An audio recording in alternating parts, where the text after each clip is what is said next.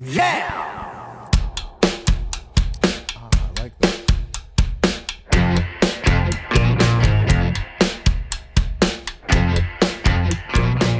It's Josh Williams here, and welcome to another bonus episode of the One Man Podcast. Today, my guest is a phenomenal comedian, guys. You may have seen him on This Is Not Happening. He's also got a special on Netflix called Pete Johansson. You may also like Pete Johansson. Oh, you may also enjoy. May also enjoy, damn it. Well, now you guys know what to search for. Pete Johansson is my guest today. Hey, Josh. What's up, man? Much. I'm just texting. Do we got to talk right now? Yeah, exactly. Go ahead, do your thing. Yeah, Pete and I have been sitting here for, 30 minutes just talking technology and different things like that. We're both clearly, what is it, technophiles? Is that a thing that they call? Yeah, I think so. Is that where, that's where you take the cord and you wrap around your balls and you jerk off to it? Is that the thing? That's, it will be. After this podcast comes out, that will be a thing. Why'd you got to go blue out of the gate, Pete? What's that all about? I'm good for, I never know how to start. So Really? whatever, because we can start these episodes are about whomever the guest is. Today it's you. So I'm going to ask you questions that are going to feel, formulaic and stuff at times. Formulaic? Yeah, but it's fun for us to just talk about whatever the fuck. And that way, we off the top, I hear you. Go in whatever direction. We're doing this is the first time I've ever done it without a table. We're doing it in Pete's living room. This is a table? This is an ottoman table. It's both an ottoman and a table. That's why it has to have the thing on top. This thing is name it. They can't see it. It's like a silver tray that goes on top of it. So you get all the benefits of putting your feet up on it,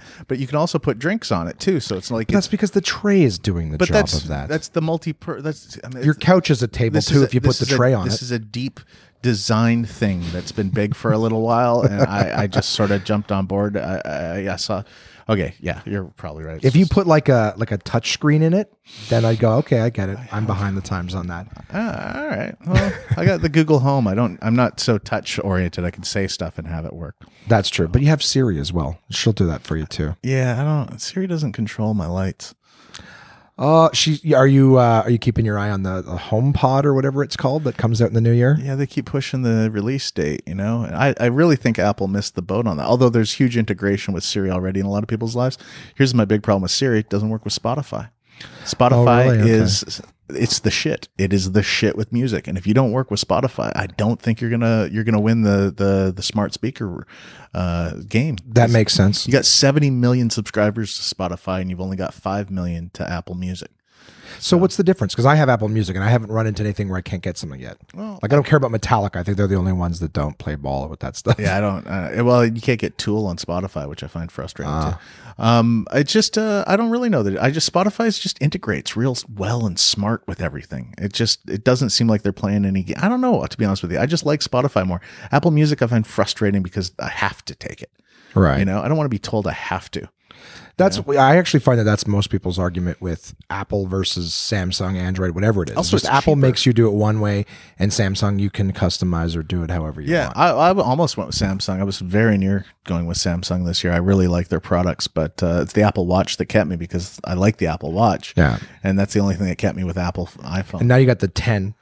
Yeah, is this all just me bragging for an hour? No, it's just start. Pete seems like a good target to rob. This is how we let people know you're very successful in your career. Successful? What does successful mean in Canada? My God, I did a show at Massey Hall on New Year's Eve, and I finished my set, and I'd been on stage for 20 minutes, and I went around front because I wanted to get a picture of the thing because I never had a picture of a poster with me with somebody like Robert Klein. It was me and Robert Klein on the poster. And I did that. And when I walked in the door, there's like 30 people there. And they all like, "Are you our Uber driver?" I was like, "Yes." I saw your Instagram post. I was like, that's hysterical. I was like, I've been on stage for 20 minutes in front of these people. They have my name on their ticket stub. But you know why I found that particularly funny? I do drive Uber in Ottawa, and I have been people's both comedian and Uber driver before. I wanted to drive them home. I wanted to drive them all home. All my heart was like, oh yes, because there's the beauty of the humility of doing comedy in this country is that it does you realize that you can't be a egotistical twat. Mm-hmm. That's true. You can't. Although I think being egotistical is a huge advantage, but I can't do it.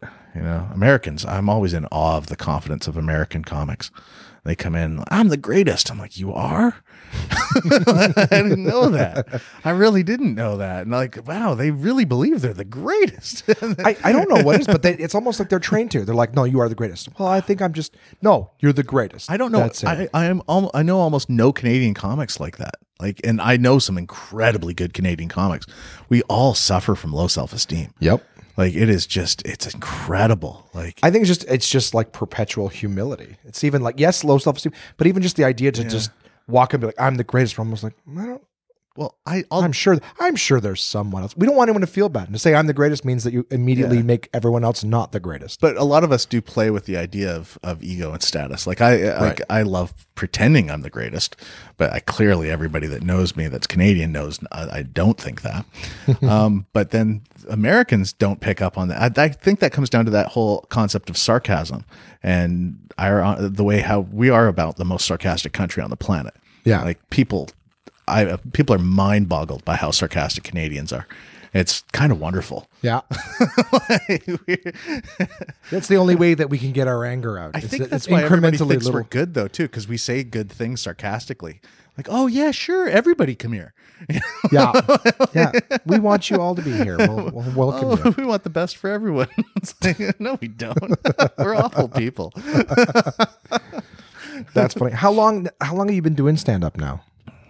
25 years, I think. That's awesome. It's a great benchmark. 25 years. Is it? You get something for that anniversary? Diamond 25th? Anniversary? Is that what it is? I don't know. I think my wife probably got me a diamond butt plug. That's probably what it was. And incrementally, one that she can increase the weight on, like some sort of magnet in the floor. That would be funny development that you could, if there's a magnet in the no, I'm overthinking it. That's how technology comes around, right? You got to think it, dream it, and then you make it. Dream it. Think it, dream it, you make it. It's just a butt plug with a magnet in the floor that's so strong it just drags you down to the floor. Just that's how you get it. Oh yeah, it'd be funny if it had like a 2-part thing, like some of those iPhone clips. You put one in, and then the magnet just sucks in. It would help insert it, right? Oh yeah. Like it automatically finds it. Like the magnetic charger thing. It'd be weird if we had to charge ourselves in our butt instead of eating. I would almost rather that at times. Yeah. We'd still overcharge ourselves. I'd be like, man, Pete, you got to lay off the charging. Dude, unplug, man. You've been charging all day? What the hell? Yeah. Why are you so slow? I'm just overcharged, man. I do find sexuality weird in that it's one of the few things that we do that's purely pleasurable that doesn't seem to have it doesn't seem to make you fat. Like I mean, it's hard time. As I get older, I prefer pizza to sex. And I think most people do. But pizza has the downside of it's making me fat, whereas sexuality doesn't make you fat. Keeping sort of saying so we don't mean it, we use it for hyperbolic effect, and I think that there's a frustrated, incredibly poorly treated group of our society right now that's sort of getting their voice, and more than anything with the Me Too thing is. I thought it was I kind of knew most of this, right? But I think it's eye-opening to a lot of people, and I think it was a powerful device. My concern with things, I think my Me Too is kind of a great thing. I think it's a good thing as well. I think that my point was the arguments that come from it is some of the people use it as an opportunity to fight. Arguments. There should just be people going, wow. Yeah, that's a lot. Like, I mean, what are you arguing? Like, what? Women didn't have a shitty time? Like, what's the argument? No, of course. Perhaps that was a bad example. I guess it's one of the more. But you're right. That's the problem with Facebook is that it puts everything into sort of this combative sort of thing. But here's, I don't know if I'm wording this right, but the thing that I've tried and I try to hit myself with all the time is that. Everybody has faults, right? Everyone. And you can't hold people to this sort of, and this is kind of the problem with the modern sort of dialogue is that we're not letting people fuck up and make mistakes. We've got to let everybody make mistakes. Some mistakes are more serious than others, and some require far more, education, retribution, punishment, if you will. Although I'm not a fan of punishment, I'm more of a fan of rehabilitation and transition. But teach their own. I can't dictate my values on you and how you feel that people that violate general codes should be. But, I'm just one person, and society has to make that statement. So, I'm just, my own participatory agreement is protect society, rehabilitate. I don't know if punishment's the right path, but that's not what society feels. So I'll go along with society until that changes. But we have to hear the pain of everybody. We have to acknowledge that it's there. We have to listen, and we don't have to correct every mistake they make at first. Right now, just listen. And then when the temperature cools down a little, they've had their voice, then let's bring it back to some traditional ideas of social justice and validation, sort of reintroduce these long truths about, each situation has to be read on its own accord. And the fact that is 99% of them are probably, it could be awful or 80% of them, but each instance, you can't just have a blanket, everybody's entitled to justice. Right. And that goes for both sides of it. And as painful as it is, I want to live in a world where everybody gets a just, a fair shake. Yeah. Thing. But you know what? You cannot deny that men have been awful to women for a really long time. Oh, of course.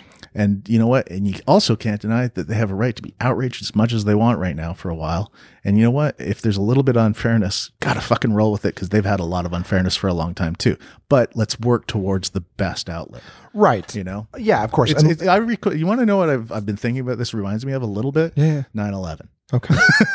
Yeah. 9/11. In a way, women have had a 9/11 against them for a long time. And we're all coming to the terms of like, there's this, this has been fucking brutal. What's been happening to women where they haven't had a voice.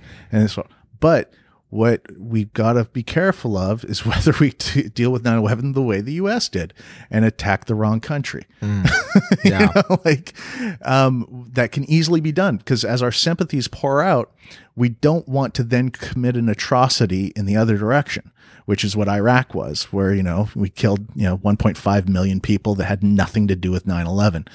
That's horrific. And so we have the sympathies. There's no question a tragedy has been committed, but let's guide this towards getting the right. Yes. And that's, the U.S. could have attacked Brazil after 9/11 and the world would have shut up and said, oh, you know what? That just happened. Oh, fuck Brazil. The U.S. had a bad thing happen. We would have rolled with it. They chose Iraq. It's unfortunate, but we want to attack the proper sort of thing. I don't know. No, I agree with you 100%. And that's why I say, like, I agree. But do you remember what happened when Canada stood up and told the U.S. that we didn't want to go with them in Iraq? We're the only Western country that stood up, and it was Canada went through fucking hell for 5 years after that. Our borders got fucking turned into military zones. Everybody had to get a passport. They fucking threw sanctions on us. They toppled our government. The only reason Stephen Harper got in power is because we didn't follow the U.S. into Iraq, and fucking right-wing money flooded into this country, flooded in to support the conservatives in their win. And that's the liberal government got toppled by that. Because they got, like, under the table, like at least $1 billion of subversive right-wing money came into this country, focused specifically on toppling our government to become a more Bush-friendly government. So that's what's going to happen. We got to be careful about how we do things. Yeah, oh, absolutely. There's a lesson. Listen, be good, don't become a tool for evil, support, but, And I'm all about, like you said too, it's more about rehabilitating and not punishing. Yeah.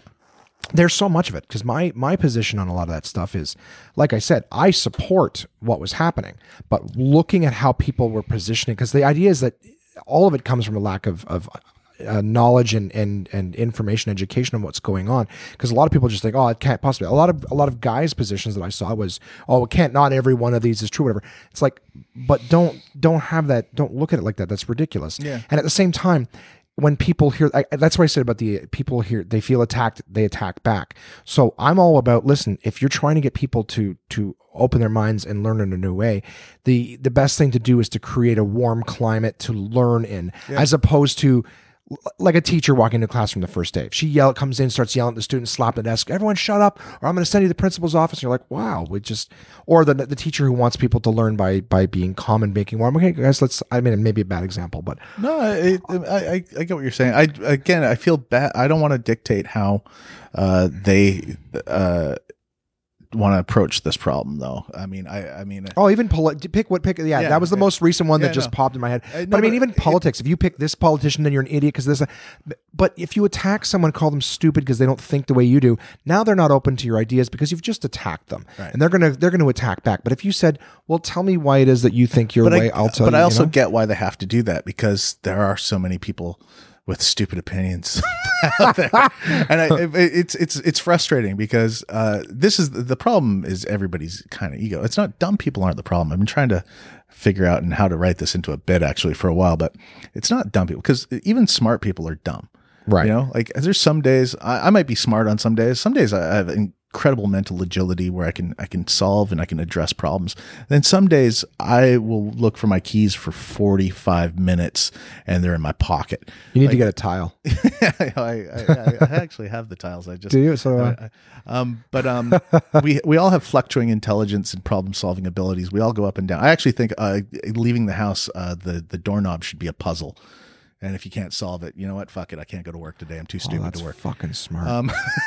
Should be adaptable based on what industry you're in. Well, everything should be like that. The internet should be that too. Instead of like logging in with a password, you should be confronted with 3 moral questions and then a problem. And if you can access those, then you can enter the debate that's online. But if you don't actually pass those abilities, you can just observe. You can't participate. We're going to put this podcast on the internet. You're giving these ideas away for free, buddy. I got a lot of great ideas that I've been thinking about. That's great. But so they have it for drunk dialing, don't they? Just a simple little thing where if you got to make before you can send a text to someone. But there's no reason social media couldn't have some sort of equitable bar. And some days we strive to be that way, but there should be an empathetic question. There should be a critical values question and a sort of an ability to assess trust and comedy and humor, depending on which forum you go into. These skills are assessed, like if you don't get sarcasm, maybe you shouldn't go into a comedy forum. How's that? Yeah. Maybe no, it's true. Maybe this forum's not for you. Maybe you should go over here to the facts and figures forum. But today you don't get access to the thing. Like porn in the 90s. Are you 18? Yes or no? That was their big. But instead of decisive. Are you 18? Do you possess the critical factors of what 18 symbolizes in the sense of do you understand that this is sort of an observatory sort of this is taking advantage of your own sexual animalistic desires in order to sell you something. Just the sexuality as a whole. I always thought porn could be very useful if it taught foreplay and it taught consent and it taught how cool sex with consent in porn that's made into something sexy that because kids love porn. Fucking put information in porn that kids like to watch. Yep. Teach them actual real the pleasing of a partner. Teach them how they get to the porn. Teach them a natural escalation of human interaction that shows compassion and desire that heats the fires of caring about each other that leads to the sex on the way there. You know what? You only get to watch this much porn is if you actually watched how to interact respectfully with women for 4 hours. Like training modules at a new corporate job. You level up to porn. You level up to it, man. It's like, oh, hey, you don't freak out when somebody says no to you. You respect their boundaries. You go through all those things, and then you get a fucking load of porn at the end because that's how life is. You actually evolve. You actually learn how to interact with somebody. You learn that they're humans that have dreams and hopes that feel pain, and you want to fuel their love and compassion for you and you give that back to them, and then that builds into the fucking dirty sex that everybody wants. Because that's real. But where's that? That's how porn should work. It's just a large pizza delivered to your door. That's all. Hey, ladies. I heard there's something wrong with your cable. We just switched to Rogers. Hey, ladies. I heard that none of you like foreplay. That's the more realistic porn. I have to be back at the shop in 20 minutes. I don't have time for your needs. God, have you ever watched some 80s porn where they're not even licking on their clitoris with their oral sex? They're like, I've watched porn where they're nowhere near. It's because the bush is like a what do you call it? An airbag that keeps them from getting. This trained a generation expression of men. You know, it's like, well, I was looking. No, that's above. That's above. And they don't, most men don't even realize that the clitoris expands around the vagina and goes, there's two wings that are beautiful wings that go around the opening of the vulva. And that, is that my cat? I don't know. But it's just, there's so much education that we could put in places that, same with video games. I always thought like video games should have information inside of them. Yeah. Like, especially if you're a blockbuster video game, you should be required to have valuable information about, you know, paying your taxes. You know, like, or like different things like, you know, like how what'd be a good idea is if, you know, you were considerate on the road and you used your blinkers, like just little, they're not things. There for you. They're there for everyone else. Like just like things that, you know, that everybody needs to know, but put inside of the stuff we love. Cause where it is right now, good knowledge is put in places we don't want to go find it. Right. You know, like, yeah, you're right. You know, and it's like, I always love the phrase that ignorance is no defense of the law, but we don't teach law in school. So we technically have to know, you know, I think there's something close to 800,000 laws on the books. There's no way the average citizen could know all those things, but not knowing them is no defense of them. So where the fuck am I supposed to learn about them? They should be taught in school, but they don't want to teach those in school, because then if we actually know the laws, we'll obey the laws, and then they can't profit off the laws. Right. And they can't profit off the manipulation of it. So it's like, what? No, ignorance is a good defense of the law, which is why we should teach law in school from a very young age. Right. We should teach law. We should teach consideration. We Well, should that teach was the point. Because that's the other thing they don't teach in school. They don't teach you. Like, it's the one thing that everyone wants is love, right? Yeah. We all want love, companionship, compassion. But that's another thing that they don't teach in school. Nobody teaches you. They'll teach you sex. They'll teach you how we scientifically reproduce and whatnot. Yeah. But they don't teach you how to establish a relationship, how to establish, respect. That's because religious people flip out about that. Yeah, exactly. They flip out about the sex, but they'd also flip out about every other aspect of, well, women are subservient to men. Why would they have to? Like, and it's funny because you come out of school, everyone, it's like, it's the one thing that we're all supposed to be chasing. Not supposed to be, but just even biologically, we chase the companionship, the mate, a partner. And we have, none of us have any skills on it.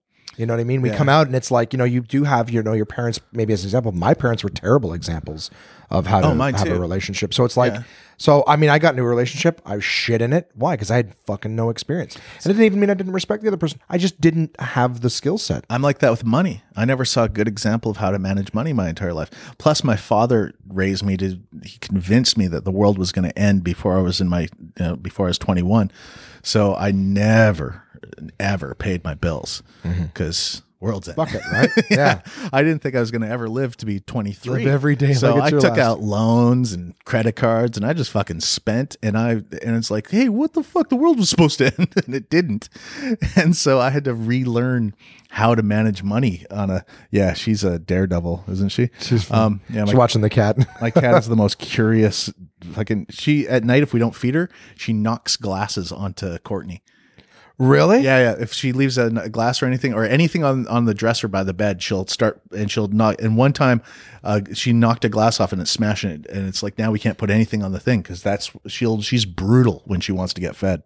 In that box, that Amazon box over there that I haven't opened, is a programmable automatic cat feeder. Nice. That works with Google Home, where I can just go feed the cat and it'll automatically, so I don't have to get remotely. Yeah. Oh, that's even cool too. Because you don't have to do it at night, but you could do it remotely from your phone, like Google. Exactly, it goes to the phone and Google Home, because she needs to be fed like 7 times a day, just a little bit, but she constantly has to eat. I got off. Just watching her walk across the table. Sorry. No, it was only like, because I have a Jack Russell. So when my dog's around doing stuff, I always have to, like, I could be in the middle of talking, do something, but I just got to keep an eye, because one minute he could just be looking at something and the next minute he's jumping on something and knocking something over. So I just, whenever I see an animal, just be a little curious and just keep an eye on it. Yeah. She's not the most loving animal, but I love her a lot, you know, which, the cats are good, exercise in giving love without reciprocating, which is important, I think, to learn in this life. Yeah, I've had 2 definitions of love in my life that have always stuck with me, that I always love. One is true love is finding somebody that you want to give to endlessly without expecting anything in return, which I guess is ideally cats. That statement was created by a cat, I'm sure. Yeah. The other is finding somebody that you want to be completely naked in front of, body and soul. and never hide anything from. And that's kind of what I have with my wife, where we don't lie. We don't, there's no secret. Like if I find somebody attractive or whatever, you share that, and you'd never keep it secret. And see? Yep. Knock the water bottle. Oh, there's the cat food. Is it? Well, it looks like cat kibble. But it's specifically that, because that's what she wants. That's her treat. She's letting you know. Yeah, and then she just sits and stares at you. She literally heard us talk about it and then did that fucking thing. It's hilarious. Like she knocks shit off the table that she wants us to deal with.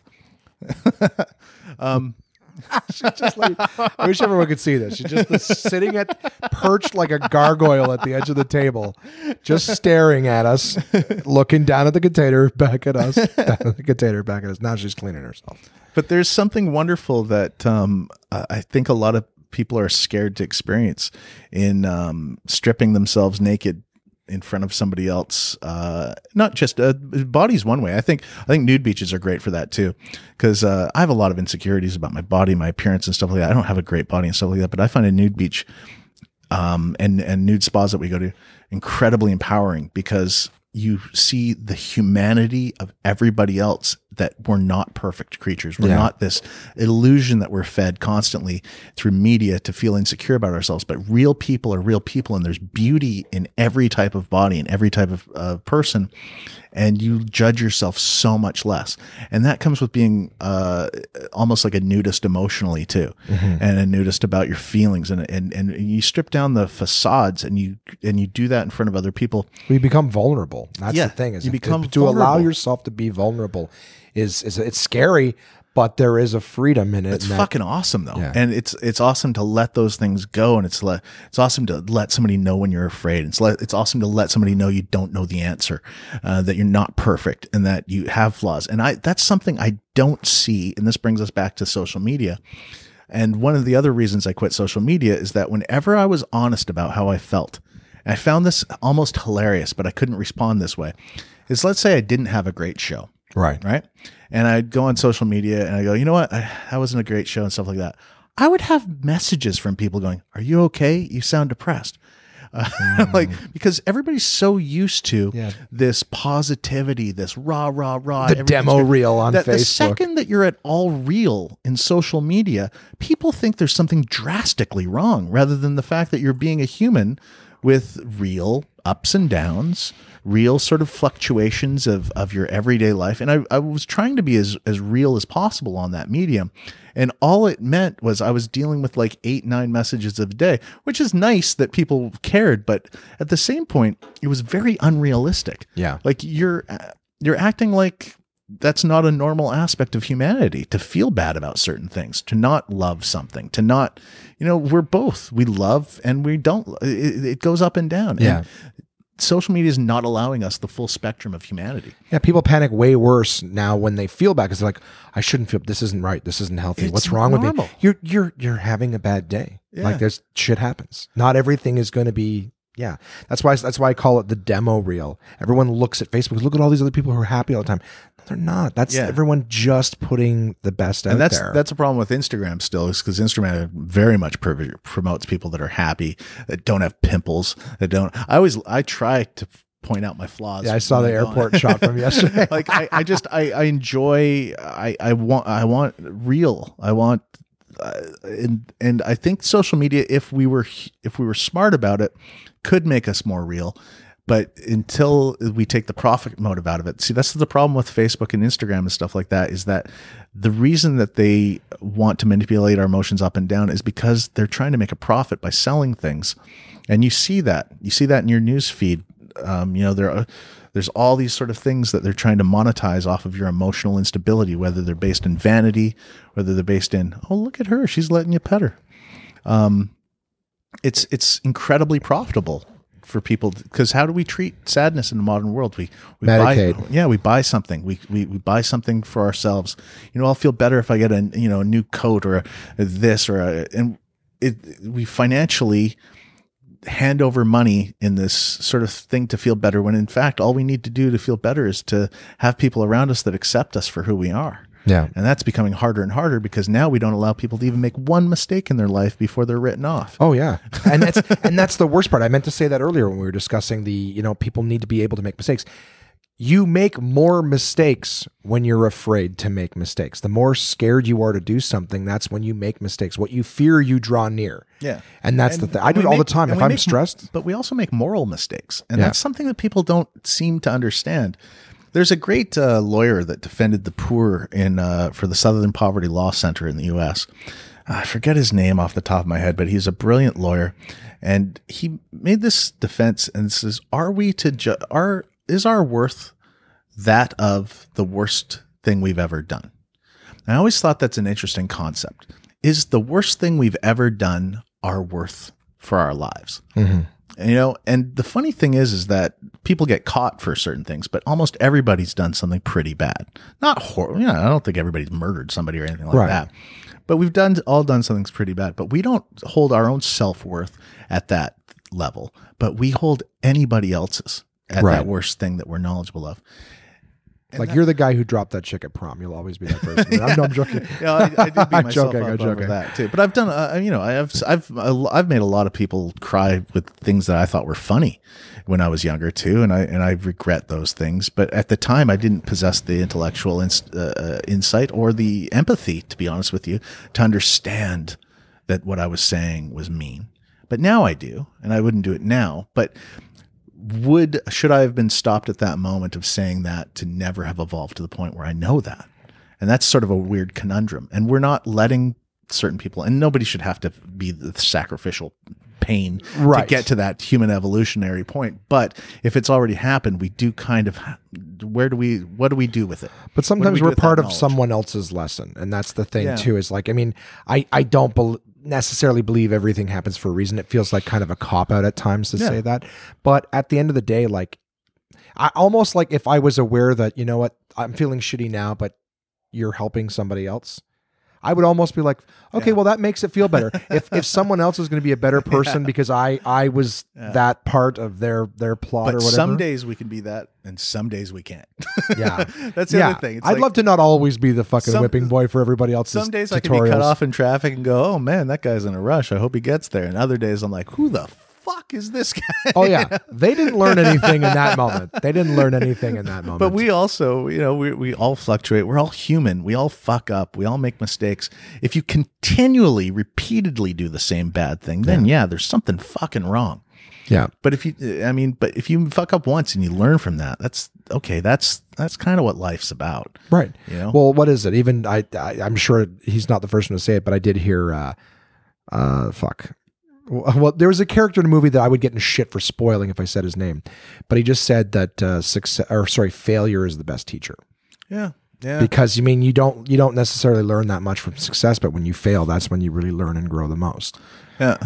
And also I don't want to be, I don't want to give away my power to somebody else too. If something bad's happened to me, and somebody else does something bad to me, and I've been fucked over, and I've had some horrible things happen to me on different levels of inappropriate boundaries where people have overstepped, especially when I was younger. I was a very good looking young boy. But I as much as they caused me psychic damage at the time, I'd never want to be that person that was held back by those interactions. Right. And you move past them, and that's my personal choice. Some people don't know and can't do that, and that they have to deal with it their way. But we each deal with stuff our own way, and you can't fault people for that. But you can wish them peace. Yeah.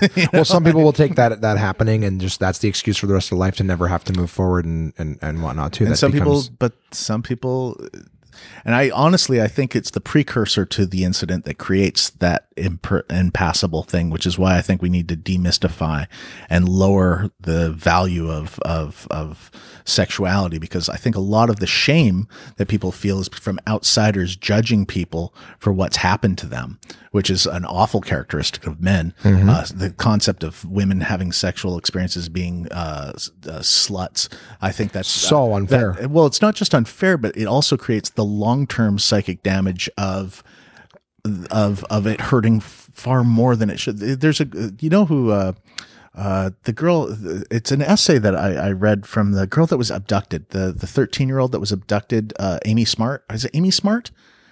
She's an actress. No, Elizabeth Smart. Elizabeth Smart. She was a young girl that was abducted by this man and used as a sexual slave for years. Okay. And she went to this school to give a talk about it. And in front of her was a person that was teaching sexual abstinence to the class and described girls as a used up piece of chewing gum.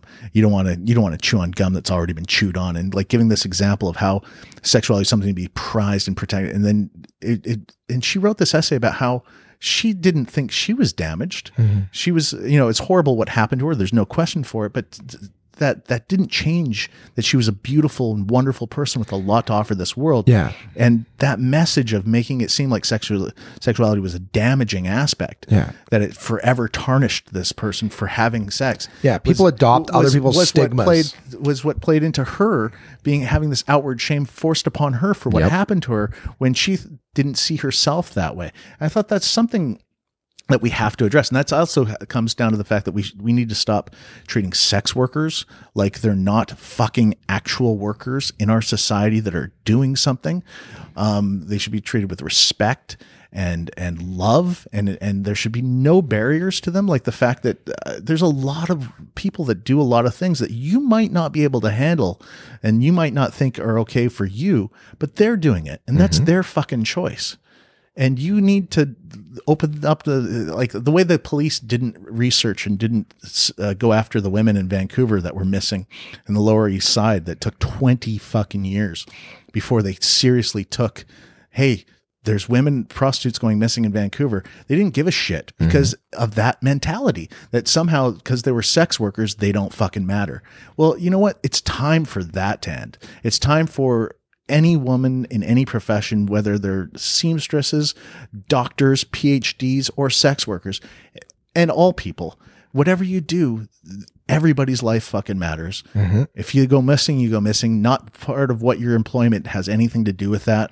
Yeah. It's too big an out. And the fact that so many people, even my parents, one of the worst fights I ever got in with my mom was about sex workers, going missing, and she goes, well, they kind of ask for it with that lifestyle. No, nobody asks for it. Right. Every single human being. Yeah, you wouldn't, are you going to turn around and be like, oh yeah, a hiker goes missing, it asked for it. Someone went jogging, they're asking for it. But that's so ingrained in our society. And that's where I find the crux point. That's why I think it's so important that we talk about sex workers in our public, because that's the route where even the liberals and the people, oh, I don't know, there's something about, no, just you listen to them. You listen. What do sex workers want? What do they want? You ask them, and then you give that to them. They want protection. They want respect. They want dignity.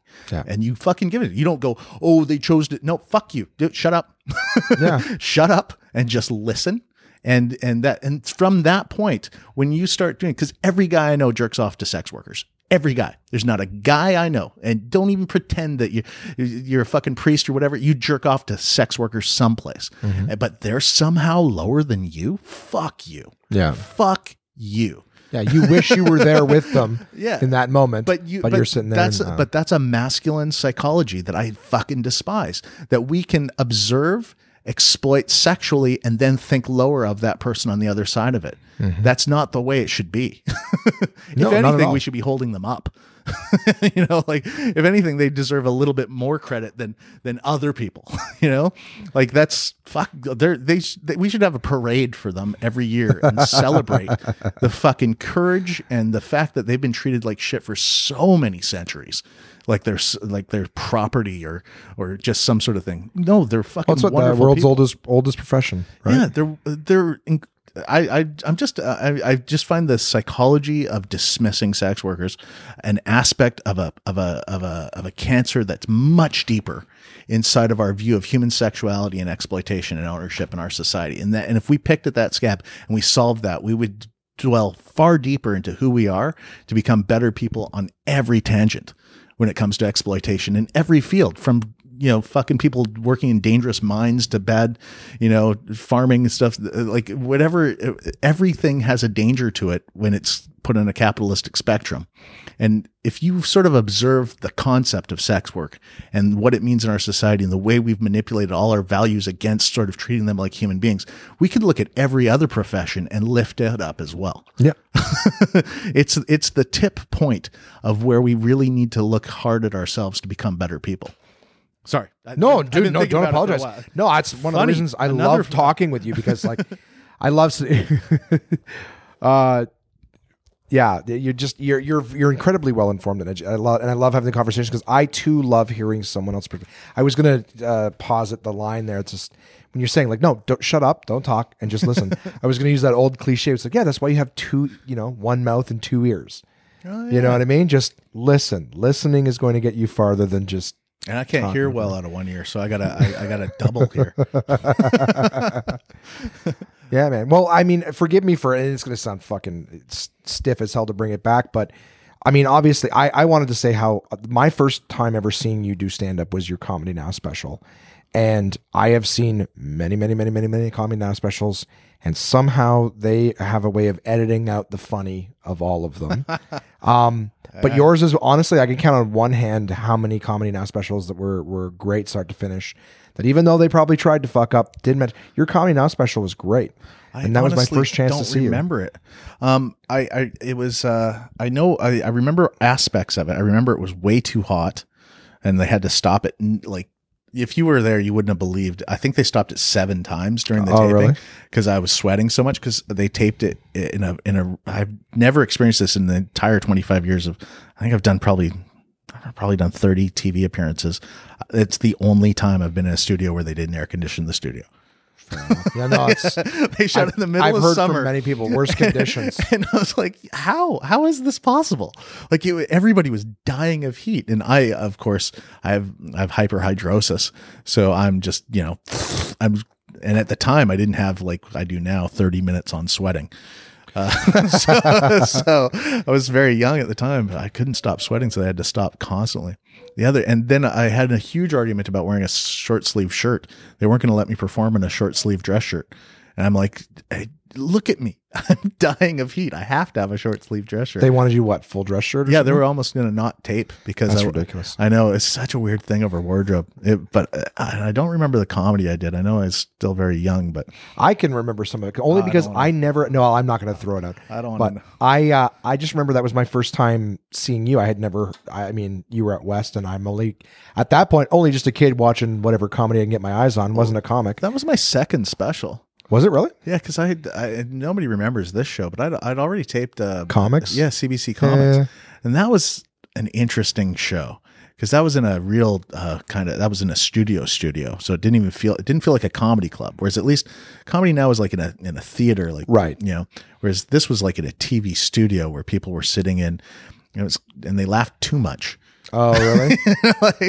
But we got to shoot little sketches in between, which I loved about comedy, the comics. So one sketch, I still liked them both. One was why I was good at dealing with the audience, and I explained to the interview. I got Peter Mansbridge to interview. He because he had all the CBC's sort of stuff at your disposal. So it was Peter Mansbridge interviewing me about how I was so good with hecklers. And I go, well, I had the worst heckler of my life in this town, and what I did was, and it was a la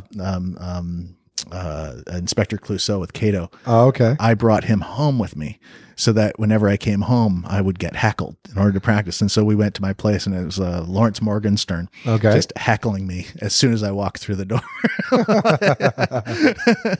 That's awesome. Yeah, I always liked that sketch. I was like, I'll see if I never got to see, but I just remember thinking you were the greatest. So when I started stand-up comedy, you were already in the UK.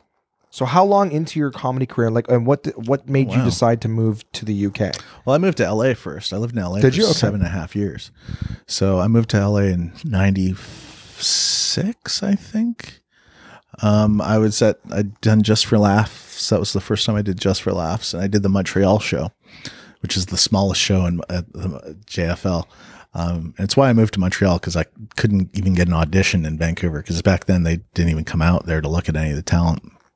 So I moved to Montreal, and I spent a year there, and I got the local show, and there's 10 of us on there, and I did my set, and I lucked out, and some guys from Warner Brothers were there. Oh yeah, and they loved it. They didn't have a manager. I didn't have a phone. My phone got cut off.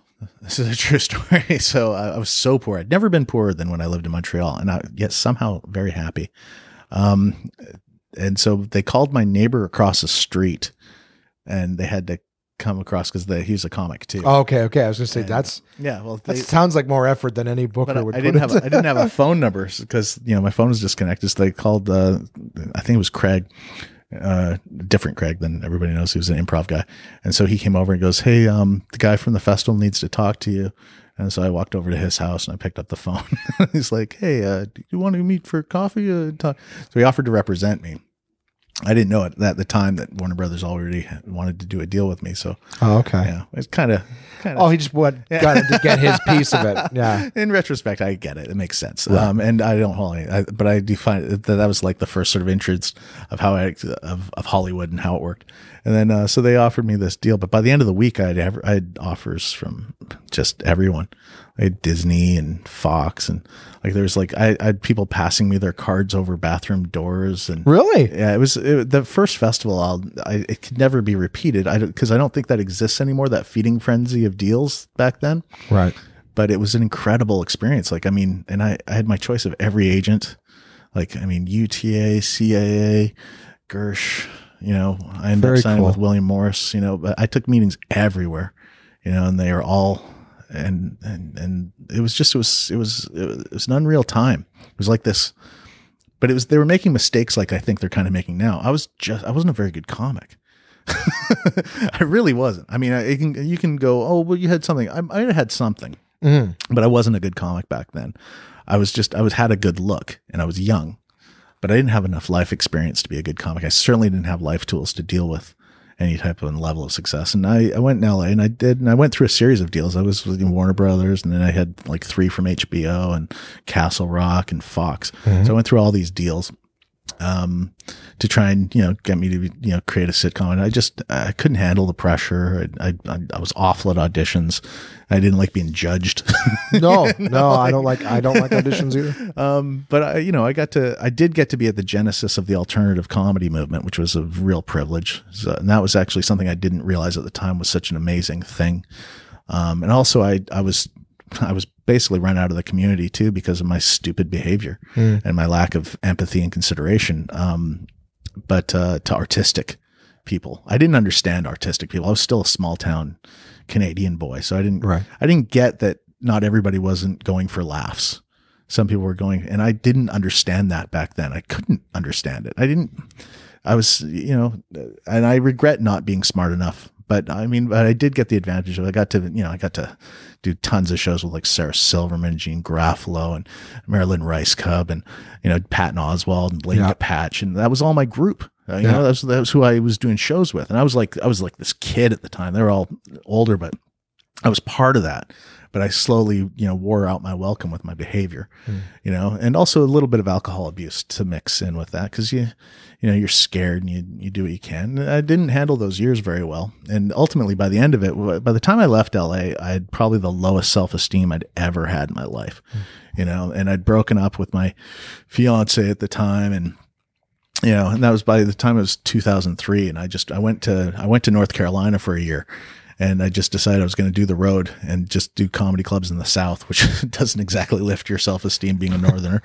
But I need to recover. And so I smoked a lot of pot. I learned to surf, and I did shows for a year out there. And then I kind of regrounded myself. I swallowed my pride. I came back to Canada. I moved back to Vancouver, and I spent 2 years just focusing on falling in love with myself again and not hating myself for my behavior and growing up and learning to be responsible, pay my bills, all these things that I just didn't know how to do and just become a fucking adult. And I did all those things, it took me 2 years. And I remember being really happy and happy in myself. And that's when I, attracted my wife. And I've always said this about love. It's that you got to get your shit together. You got to love yourself before you can attract somebody else to love you, and also to love somebody else appropriately. And I wouldn't have known that younger, and I treated my relationships poorly because I didn't love myself early on. But now, loving myself, I knew that I could love somebody else too. Yeah. And so now, we fell in love. We got married. This is 11 years now.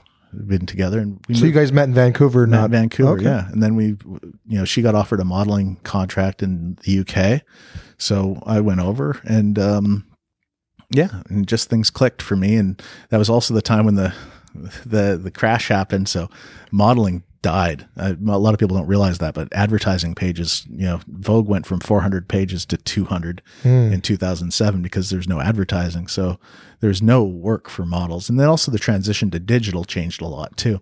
So she wasn't getting as much work, but comedy was taking off for me. And so I stayed there for 7.5 years and just focused on that, Yeah.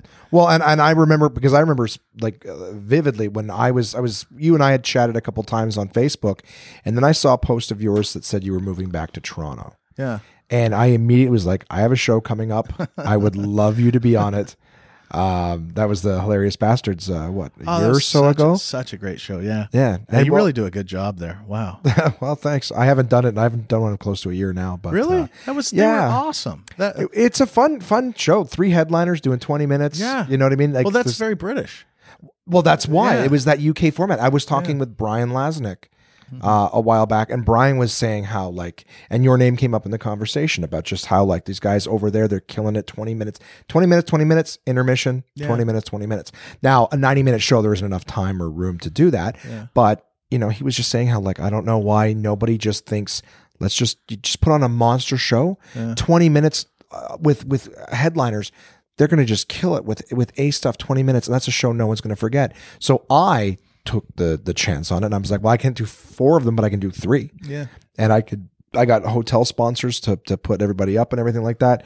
And just made it viable enough. Right. And I'm like, the only night I get the club is a Monday though. So it does make it hard to sell the place out and things like that in a government town on a work night kind of thing. Yeah. Right. So it went well the first few. I think what it was just I was doing too many of them. Well, but that's the thing. Cause you comment, you're like, look, you're smart. You're doing smart. I'm like, look, I have no idea how to do that stuff. I know how to use the club that I already have at my disposal to book a show and everything like that. But the idea of not being in the city where I can't cause I'll hit the ground and I'll promote, I'll do the work. I guess for me, what it is I don't necessarily know what all the work is involved.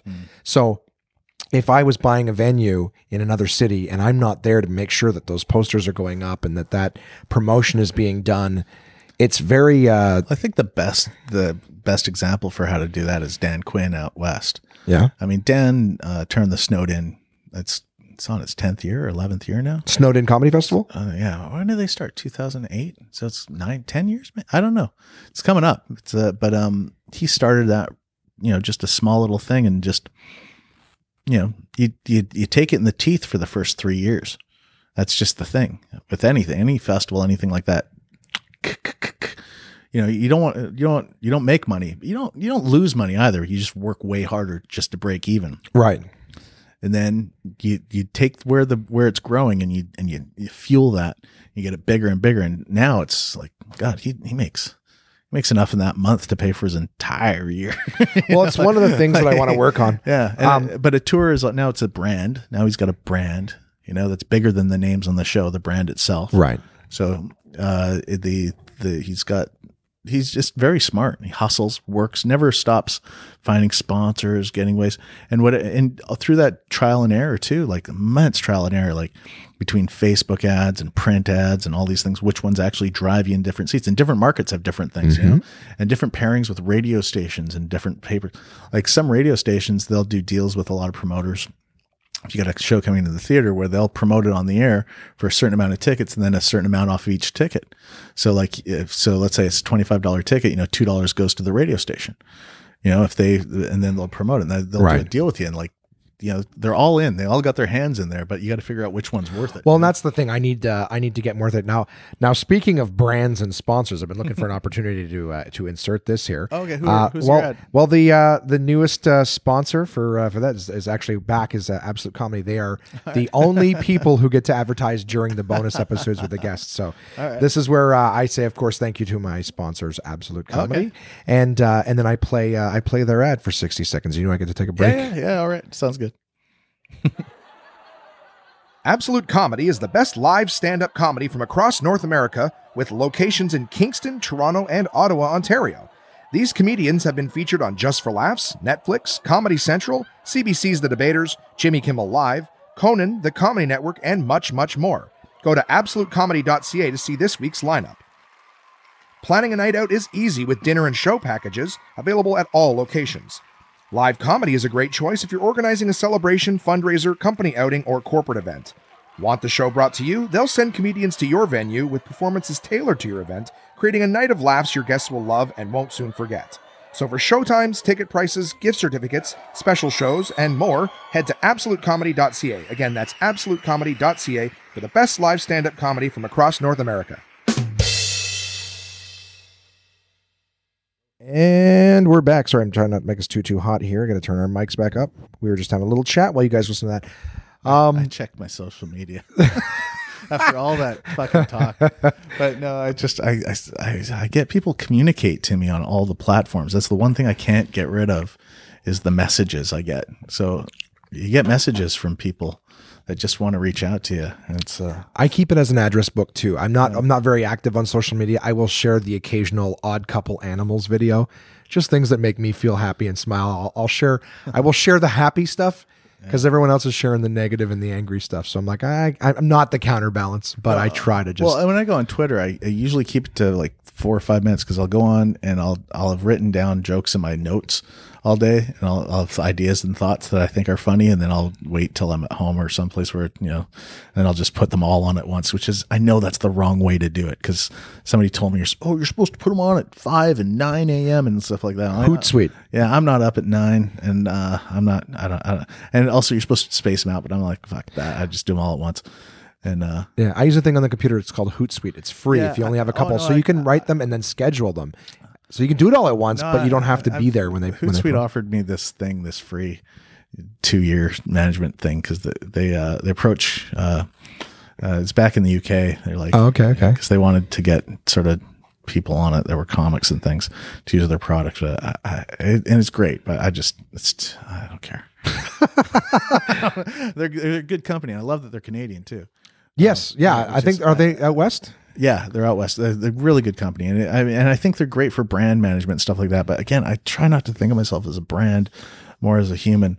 Mm-hmm. But that's hard sometimes because then, as soon as you start being a human, then people start trying to exploit your humanity. Yep. It's like that close talker after the show.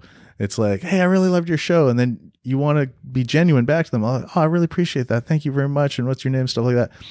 But they don't realize that there's like 40 other people that want to talk to you, and then they try to monopolize you, and then they talk to you real close, and then it's like, yeah, okay, but there's, and then they've kind of exploited that aspect of your own personal humanity. But at the same point, I'm thrilled that they care and that they're such loving people and they're interested in me. At the same point, there's like 4 people here trying to talk to me too. Man. Yeah. And it's like, you can't. Ration it out. Ration it out. Be self-aware. Reasonable. Like, talk to me, but maybe say hello, then stand to the side and wait while everyone else gets a turn, and then see if there's seconds afterwards. Well, that's actually something I've been thinking about doing on YouTube, is showing people how to talk to comics after a show. Yeah. Because I know it sounds horrible, but people are incredibly cruel sometimes to other comics. And nothing will make me more upset is if somebody comes up to me after a show and they'll go, I thought you were funny. And I'm like, why would you say that in front of the other comic? Yeah. Like, what the fuck? You were my favorite. Why do you have to compare us or quantify? Like, just say, I enjoyed the show. Thank you, guys. Who does that to people? Like, what other job would that be okay? Yeah. I had someone say that to me right next to I was hosting, and someone said that to me right next to the headliner. They're like, you were the best one on the show. I go, oh my God, what a nice thing to say. Right in front of the headliner. Yeah, you know? And I mean, it happens everywhere. I've had people say it to other comics, and it doesn't actually bother me that much when people say it to other comics. 'Cause I can totally agree when those people like those people. It's like, yeah, they're probably right for you. First of all, comedy's completely subjective. You know, you're never gonna have everybody like you, but people act like their opinion is the be all end all. And well, and I've always, what are you guys all judges on American Idol? You were good. I voted that's thumbs new. up. That's new. And having done this for 25 years, Yeah, I remember when people used to say, "Oh man, I thought you were great tonight." You know, I was like, "Oh, thanks." That was the go-to thing people said 20 years ago. It changed about 15 years ago to, "You're funny. You're funny. You're not funny." Like it changed to the judgment. Something happened in 25 years where it changed from an opinion to a judgment. And I find that fascinating because that's not just in comedy. We're just a bellwether, but that's in everything we experience. Like, hey, I just had some curry at this restaurant. It's the best curry ever, or it's the worst curry ever. Who fucking cares? To you, it's what it is. You know, people have a self-importance. People have a self-importance now that they didn't maybe before. Because now it's like, oh, everything I say matters now. Well, we're all going through this solipsistic delusion right now that we're all living in movies and we're living in a sort of a taped reality that's artificial. There's this phenomenon right now where people think they're being observed even when they're not being observed. So their behavior, even when they're alone, isn't natural. I'm like, fuck, that's crazy. That's just crazy. That's where we're living right now. And we've allowed this to happen through, you know, constantly being exposed to the thing that me and you both love. Technology is an aspect of it. It's like, I used to talk about how people used to behave better on buses when I was growing up. And the reason being is that you had to be on that journey for the next 2 hours with other people on buses. So you didn't act like a dick.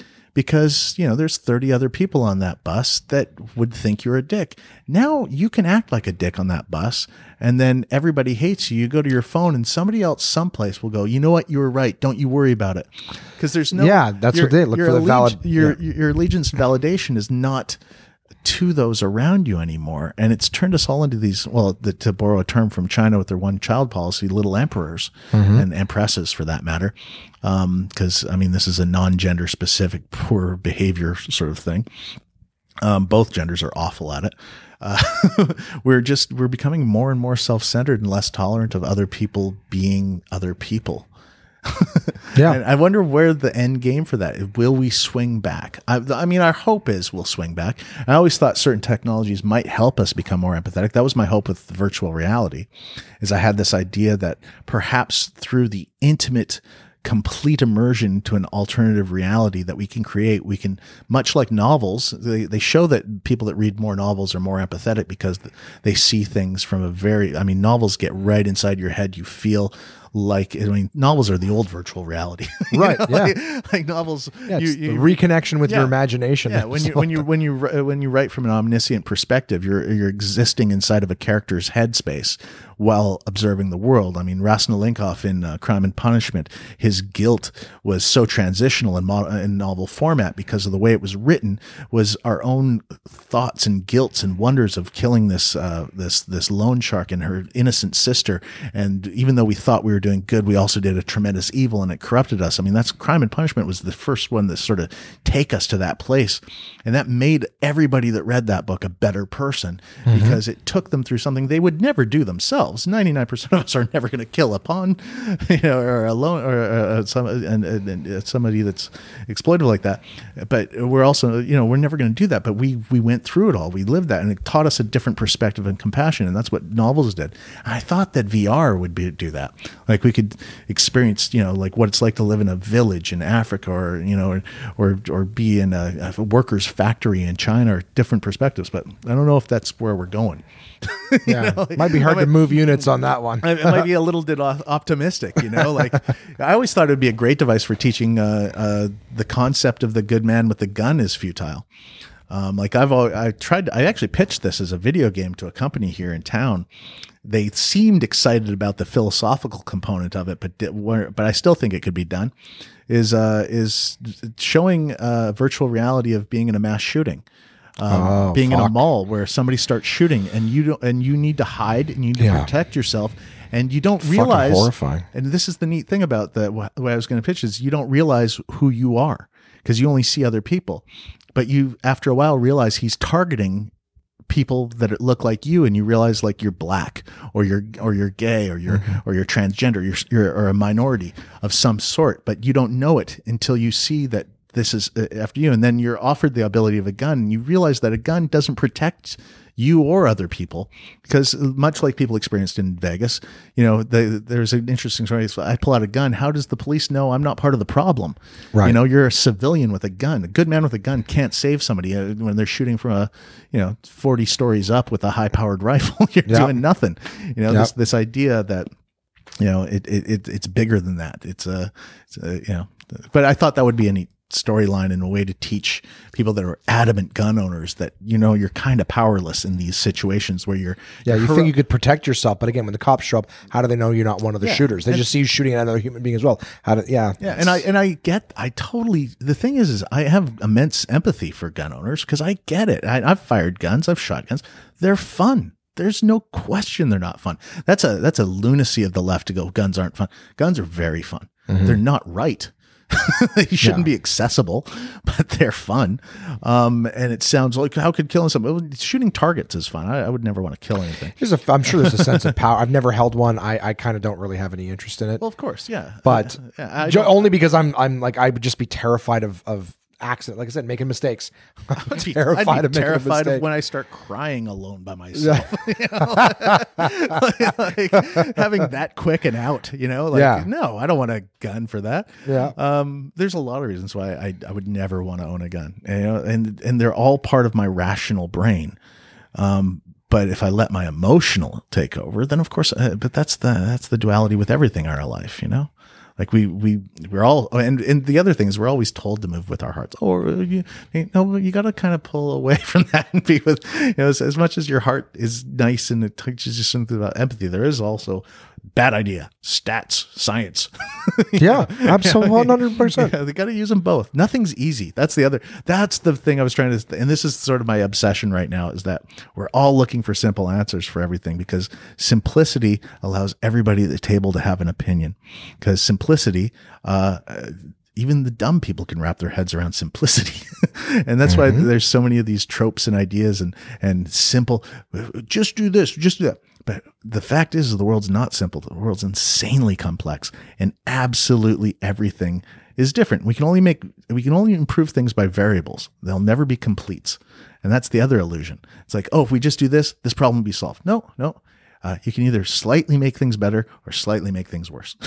Yeah. You'll never solve every problem. Well, it's like the diet pill, right? Just take a pill and you lose your weight. Yeah. And it's everybody wants that quick fix with these arguments. And it's like, yeah, well, as much as you don't want to eat right and go to the gym and do the exercise and do the work to get the results, nobody wants to sit down, listen, have the conversations, look at other people's perspectives. That's the work of getting the end result. We all want this, but like you said, it's all this expectation is going to be simple. And it's not. You got to put in the work. We should all be lowering our expectations so much with each other. The world would be a lot better place if we just lowered our expectations. Not to the point where we thought everybody was awful.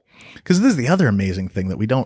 It's so easy to get caught up in the negative and stuff like that. But then you look at statistics again, and you go, oh shit, we're living in the greatest time ever.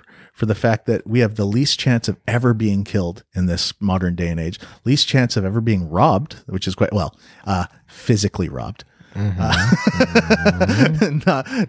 exploited. And this is a tough one. People don't believe that we're the lowest chance of ever being raped or sexually assaulted. Yeah. Child abuse is at its lowest it's ever been. Violence, all levels of violence are at their lowest in the history of the world. But we all think that we're living in incredibly dangerous times. You look at parents right now. Parents are like, oh, my kid's going to be abducted. Your child's never been safer. And I used to walk alone to school. Hey, I was 6. My parents, now if you let your kid walk alone to school at 6, they'll arrest the parents for child abuse or for not taking care of their kid. Like negligence? Yeah. There's a case in the States where this woman let her kid walk home. I walked home every day when I was 6. Like that was just, every kid did. Yeah. You know, and I'm sure we were getting, and from what I've learned in the news, a lot of us were getting abused. But now kids are way safer than ever been, but parents act, you know, there's a disconnect, and you got to wonder who's profiting off the fear that they're putting in us and what that fear is creating in our children and their outlook in the world. And is it becoming, I don't know. I worry about a lot of things in that aspect, because I think that we are great. Most of us are pretty good. 10% of us are fucking awful.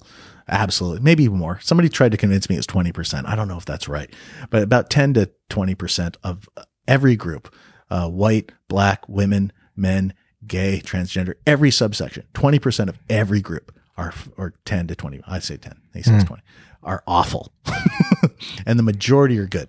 But we focus on the awful to make generalizations about the rest. And they wreck it for everyone.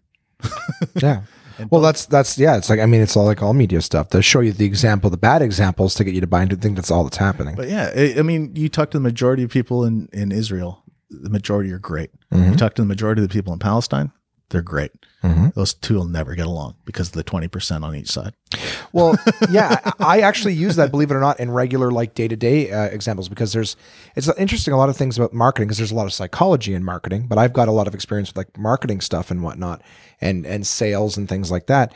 And, you know, one of the things that they taught me right from the early thing on was that, you know, you're 10 times more likely to talk about a bad experience than a good one. Right. So and that's the thing. So as soon as something bad happens, you can go to a restaurant that's great and people have a good time all the time. But then somebody has one bad experience, they're gonna call their friends or tell their friends not to go. They're gonna write a blog about it, where they're gonna write a negative review in anywhere that you can. And the idea, so when I go out and I have a good experience, doesn't matter where I go, whether it's restaurant or store or whatever, I always will say, give me your card. I'd love to send your manager an email and say you did a great job, because they're only going to hear about the bad times. They're never going to hear about the good. So it's like you said, there's 90% great. You know, I would say even higher number in certain situations, but that's why you only get to hear about the bad. But that's all. That's why I reply to absolutely everybody that writes me. And for a while there, I was getting lots and lots of emails from around the world after my special first came out. I was thinking to myself, like, what it would take, and when you would write somebody about liking something, I thought about my own life, how seldom I sat down and go, you know what, this was just amazing, thank you very much. But I know I've complained about stuff a lot, and so that made it a lot easier to discount the people that complain, because it's easy to complain. The people that reached out and wanted to share something or with me a positive, I was like, fuck, that takes a lot of work to do that. Well, it's because, like you said right at the beginning, was about with love, is to give love without ever expecting anything back. We complain because we want something back. We want someone to make it right. Maybe not necessarily, but I'm saying, like, when you complain, right. I complain. Get back to me and give me a free meal or whatever it is. You want something out of it. Whereas when you're just giving a compliment or the majority of my complaints are aimed at corporations, which I think have dehumanized us to the point where, sorry, my cat's acting up. We're just watching the cat get focus. Up and stress. That's his tea. No. She can have some. No. She doesn't like rooibos. Someday I'll have a video podcast and everyone can enjoy these happenings that happen in my interviews. But yeah, I forgot where we were. This little mind sweeper. But you're saying corporations and... I have a huge problem with the way that corporations put the onus of correction on the consumer in our modern day, rather than on themselves, which are they factor in the fact that most of us won't fight back for things, and they take advantage of that. So they purposely are deceptive, or they purposely sort of, like, for example, grocery stores in Canada, actually everywhere around the world, this is actually a policy of theirs, is they're incredibly misleading, specifically with prices, by putting something that's cheaper that looks similar next to something that's more expensive, because they assume that the consumer, and they're right, will make a mistake at the checkout and not check it. And this happens everywhere. I have huge problems with the multiple purchasing, 3 for this price, because that does a lot of damage to our environment. And it's unfair to the consumer, because you're pushing on a price point of us over consuming a product. And this is one of the reasons why we throw out 80% of the produce that we buy, is that most of our produce in a lot of cities is sold at multiple discount for a great deal, where it shouldn't be. I mean, one thing about BC, and I love this about British Columbia, is that they have a law where you can't do that. They still You can't do like a 3 for whatever. no, law? yeah, they have to offer you each individual unit. It's about the only good thing happening in BC at this moment, to be honest with you. I do think it's the most corrupt province in the entire country. It's a shame. It is a shame because it's a wonderful, wonderful place, but their government has been completely co-opted by dirty money that has destroyed the social fabric of British Columbia to the point where it's destined for collapse, or that poor people are going to be moved out because the land prices have destroyed the natural function of an interactive society with arts and culture and people. And I think it's got something bad's got to happen before something good can happen to BC to survive. And their corruptness of their government is just mind-boggling, like just mind-boggling. You're allowed to donate directly to the under provincial law, directly to the candidates with no bookkeeping. Okay, put that on top of the real estate boom and the corporations that don't have to show who owns what. And on top of that, it's the only place in North America where foreign governments and foreign bodies can donate to political campaigns. So imagine the type of behind the scenes deals that go on in British Columbia. And you see it in the ludicrous way. The taking $200 million out of the public school and giving it to private schools specifically. That's one that just absolutely floors me. You know, you're giving money to private rich kids schools from the general, like just stuff like that happens regularly in British Columbia. And the people haven't woken up to it yet because they're kind of all profiting to a certain degree off the land bubble. But if that ever goes the opposite direction, there'll be a reckoning. Oh, yeah. There'll be a real reckoning. Yeah, that's horrible. Vancouver right now is the most expensive place to live in Canadian history for the cost of living in the history of Canada since ever.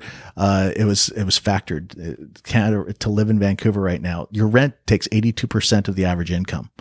82%. That doesn't factor in the fact that groceries and everything is beyond the price because the rent pushes the grocery prices up. Yep. Rent pushes everything up. Rent, the only thing you're getting right now is air, and there's a time when that's going to be pushed up too. Very fascinating place to a microcosm of unfairness. But, especially for people that are notoriously liberal. That's what fascinates me about BC too. This place where we've all, pot smoking hippies from BC are the most brutally corporate. and they're doing a great job of making themselves look like, hey man, let's hang out and have a good time. We're all buddies, right? Yeah. This is so free over here. They bought in hook, line, and sinker into the whole sort of the capitalistic agenda there, because once they got a taste of it, all their values went out the window. It's mass corruptibility. It's quite fascinating. Nonetheless, I went off topic again. I'm sorry. I honestly, I was listening, but I spent the last 30 seconds trying to go, what were we talking about? I'm sorry. We're not even smoking pot. That's just No, crazy. I'm sorry. I digress too much, and I also value my own opinion too much. I shouldn't be talking like this. You do the same thing I do.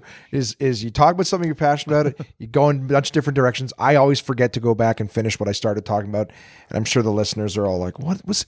Some of them care, some don't, and then they give us shit for apologizing too much. Just we're listening, all right? We're enjoying it. Stop apologizing. Oh, really? I don't know. Yeah, you don't have to apologize, because if they didn't give a shit what we were talking about, they would have stopped listening, and they're not here for the apology anyways.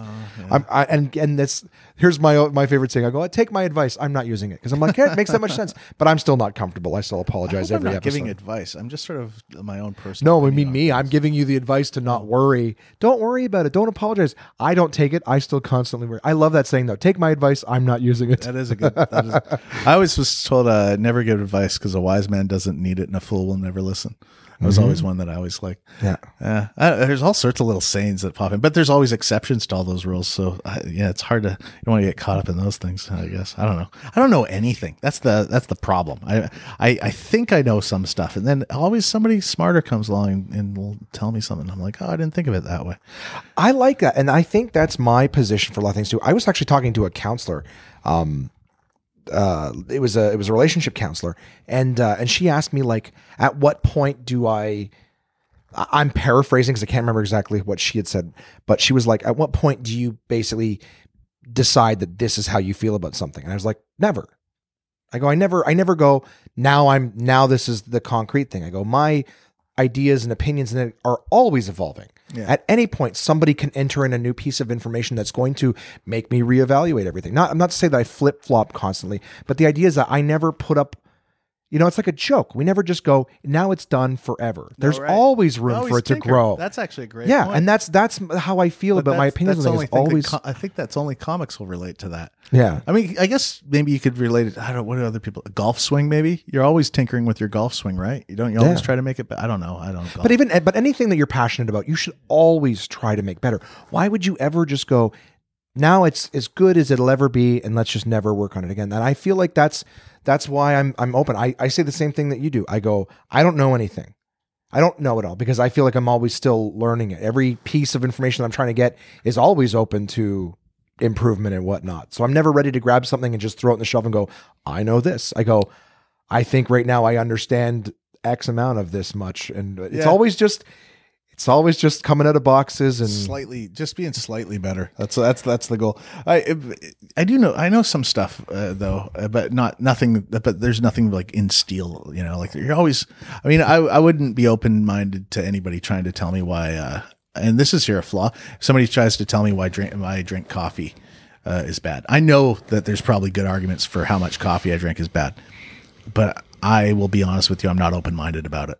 I don't want to hear it. It's I've done a lot to be a good person in a lot of ways. I'm not ready to give up coffee.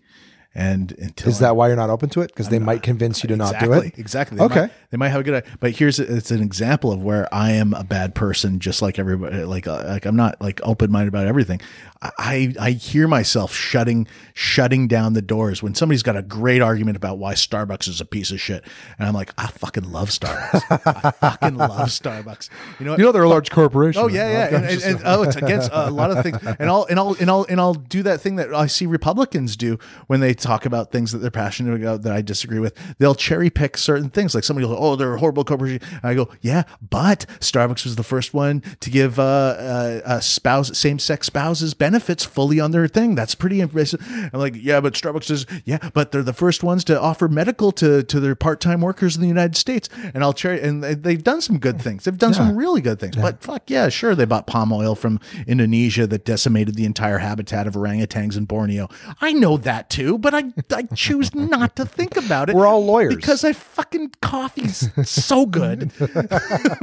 And I love it. I love their fucking coffee. But I know that we all have parts of us that we still support the bad. And if I came face to face with a teary-eyed orangutan holding its dead orangutan baby and said, put down your coffee and save my baby orangutan's life. Yeah, okay. I would have a hard time having my coffee, but please don't let that happen. Yeah, I was gonna say, now you guys who want him to hear your list, now you know what you have to do. It's like it was the old saint. Was it Saint Thomas Aquinas? Oh Lord, give me the patience to be a saint, but not now. It's like I want to be a saint, but not now. Tomorrow. yeah. I want to enjoy the shit now. But eventually. And I think that's one of the common aspects of humanity that we kind of forget while we're all trying to be these super uber humans, in this new age of everybody's good, and the sort of millennial sort of utopian ideal for existence is like we're forgetting that we're all flawed. We're all flawed. Yeah. Well, and that's another odd thing about social media is that it's going, don't show us your flaws. In fact, we've got all these things that will help remove them, like filters and things like that. We're going to just put the best of you. And that's the thing. And now everyone, in terms of that whole, this is what you have to live up to, because before it was just celebrities, just the models on the cover of the magazines and the celebrities in the movies. Now you have everybody in your life that you're trying to measure up against, as well as I think we should all have a picture of our butthole somewhere everywhere. You don't? I do. Well, that's the thing. I find it funny when the guys were sending all their unsolicited dick pics to women and stuff like that, because I didn't see what that would do. I can't see that eliciting a positive response from anybody, an unsolicited dick. However, you can send an unsolicited asshole pic to people and they're delighted because it's such a ridiculous thing to receive.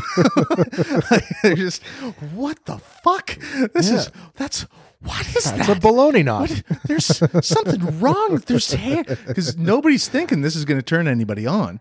Nobody's that ludicrous. It's true. It's just a humbling part of that we all have. That should be the thing. As soon as whenever that argument on Facebook goes too long, butthole picture. Just put your butt. Look at this. This can never look attractive. It's like rebooting the computer. At no point could anybody look at this and think highly of me after seeing this horrible, horrible part of my body. That's awesome. I think, dude, we're at an hour 52, and I've loved every minute. And I could go on forever. I always enjoy our chats. I have to pee so badly. Oh, do you? Okay, so then why don't I take this opportunity to thank you, my good friend, for taking the time. Yeah, and we'll do it next time I'm in town. If you're in town again, we'll do it again. Absolutely. But I always love talking with you. Do you have anywhere where people can go? Like right now, you have the special on Netflix. The name of the special again, Pete Johansson. You may also enjoy Pete Johansson. Yeah, you may also enjoy Pete Johansson. Yes, I got it right this time. Yeah, I don't think there's a Pete Johansson first, though. I think it's called. Oh, isn't it? It looks like it says Pete Johansson. You may also enjoy Pete Johansson. The title of it is You May Also Enjoy. You might also enjoy Pete Johansson because it's based off the old Netflix suggestion thing. Oh, is after you'd see something and go, "Oh, you watch this, you might also enjoy." I got on fucking airplane mode. It's all right, don't worry about it. And nobody wanted me to do that as a title, by the way. Just so you know, fuck them. I know. Everything I've ever kind of enjoyed that I've made a decision of, people have tried to talk me out of career-wise, which I find quite funny because that title, like, nobody's going to like that title. I fucking love that title. I've never regretted it once. My next, I'm taping another special this February, and I'm right now I'm thinking the title is going to be "Okay Google, show me more Pete Johansson." She's doing it now. Yeah, watch. It'll react to that. Yeah, so it can't help. The little Google Mini is lighting up. Yeah. Sorry. Something went wrong. Try again in a few seconds. And that's exactly what my agent said when I suggested it too. Sorry, try again in a few minutes. But I think that's what I'm going to name it because I think it's ridiculous. Yeah, it's like this is what it reminds me of the Andy Kaufman thing with the lines in the TV, and it's like everyone's going to get up and bang on their TVs and think that there's something that's wrong. Funny. And you know what? My favorite thing about Andy Kaufman, Andy Kaufman had to happen because he is the idea of what we do had to have been deconstructed, made fun of. Somebody had to do what he did. So I don't, and nobody committed to it harder. But I'm not an absolute fawning glory of him. Right. But one of the things he did that I loved was that he still kept working as a busboy after he was on TV. Cause I love that. That's my favorite thing ever. That's kind of why I want to go back to school and go back in the workplace right now while my career is kind of doing really well. And that's why I want to sort of step out of stand up for a bit and do other things, is because why wait till it's gone bad? Wait now. And I've done good. I'm going to go. Well, it's like that Steve Martin thing, right? Where he said he looked at the back of the room and saw an empty table. And that's when he was like, time to get out. I want to be there for it when it's all the way at the bottom. Yeah. Well, not even that. It's just like, it's also while I still have like people going, why are you in class? But you're a smart guy. I mean, I totally, as soon as you told me what you want to do, I understood it. But I mean, I don't know if I'm smart. That's such a weird illusion people have. Okay. You're open. I talk with confidence, and I think that's what we call smart, but it's weird because I've met smart people, and generally really smart people don't talk a lot, and I talk too much to be smart. The smartest people I know don't communicate fantastically. They're just brilliant. And that's actually one of the weird things about who we classically think is intelligent, because who we classically think about who is intelligent throughout history are the ones that communicated their complex ideas. There's been smarter people, but we don't know their names. I don't know about that, because the way I look at this, as soon as you're saying that, I've never put it together before, but you're absolutely, it seemingly is like that. The people who are very, very smart are very quiet. But I think that it goes back to that whole knowledge is power thing. And there's some people who are inclined to keep power for themselves. And then there's some people who want to equalize everything. And you can only do that when you share the power with everybody. Well, so maybe you're right. Maybe there are smarter people who are quiet. But I think that all the people who are really smart, you can be smart too. It's what you do with it. It's the application of that intelligence and knowledge. Well, you look at things like the mathematician Fermat. And the ideas that he possessed, he did not communicate well. He created ideas and aspects in mathematics that affect us to this day. And his personal formula, which has never been well, we assume has never been solved in the way that he solved it, because he clearly solved it, but then didn't leave us the answer. He didn't communicate his own understanding of mathematics well enough for us to and he left us with a paradox that took 140 years before it was solved by a Japanese mathematician using a concept that wasn't invented at that time, which is imaginary number systems, in order to solve that system, which isn't what he did. So there has been brilliant people throughout history that just couldn't communicate. I mean, the amazingness of Newton. I mean, Newton, you've got this guy that creates calculus. Now, the fact that he was able to communicate calculus is the fucking amazing thing. Yeah. That he was able to teach somebody else calculus. That's the breakthrough right there. Communication is another form of genius.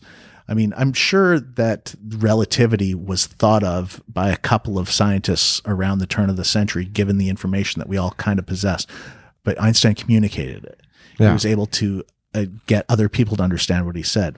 There's a lot of almost autistic Asperger's-like individuals, and I don't mean to generalize or simplify their indicators. No, but that's part of what you're trying to communicate right now. Yeah, but there's a lot of people with the mathematical abilities that can solve and that can work on a complex level, but they can't communicate it to you or I how they're doing it, but they can do it.